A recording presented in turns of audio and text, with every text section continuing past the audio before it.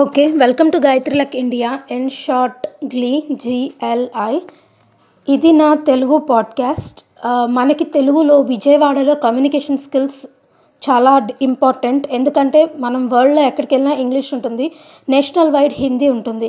But మనకి ఇక్కడ విజయవాడలో ఆ రెండు సబ్జెక్ట్స్ చాలా, అంటే ఇప్పుడు క్లాస్లో 100 మెంబర్స్ ఉంటే 3-4 మెంబర్స్కి వచ్చు. గ్యాప్ ఎక్కువ ఉంటుంది మనకి, మళ్ళీ ఇది జాబ్స్లో కూడా అవసరం అవుతుంది.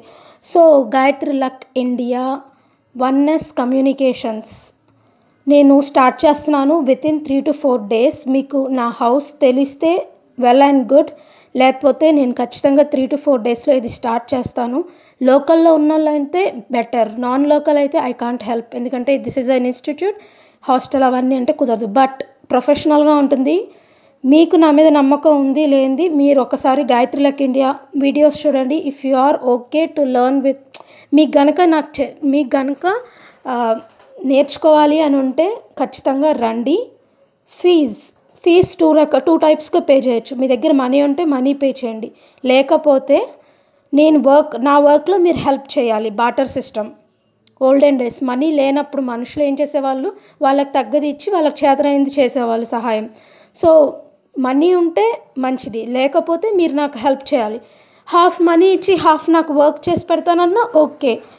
But one thing, you should believe me, అంటే మీకు నేను చెప్పేది నచ్చుతుంది అని గ్యారంటీ ఉంటే నా వీడియోస్ చూసాకే రండి. అండ్ ఇట్ ఈస్ గుడ్, ఇది ఆపర్చునిటీ లోకల్ వాళ్ళకి చాలా బాగుంటుంది.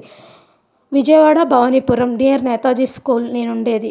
నా నెంబర్ 7075362877. మీరు నాకు విజయవాడ భవానీపురంలో వచ్చి నాకు ఈ నెంబర్ కాల్ చేస్తే నేను ఖచ్చితంగా రెస్పాండ్ అవుతాను.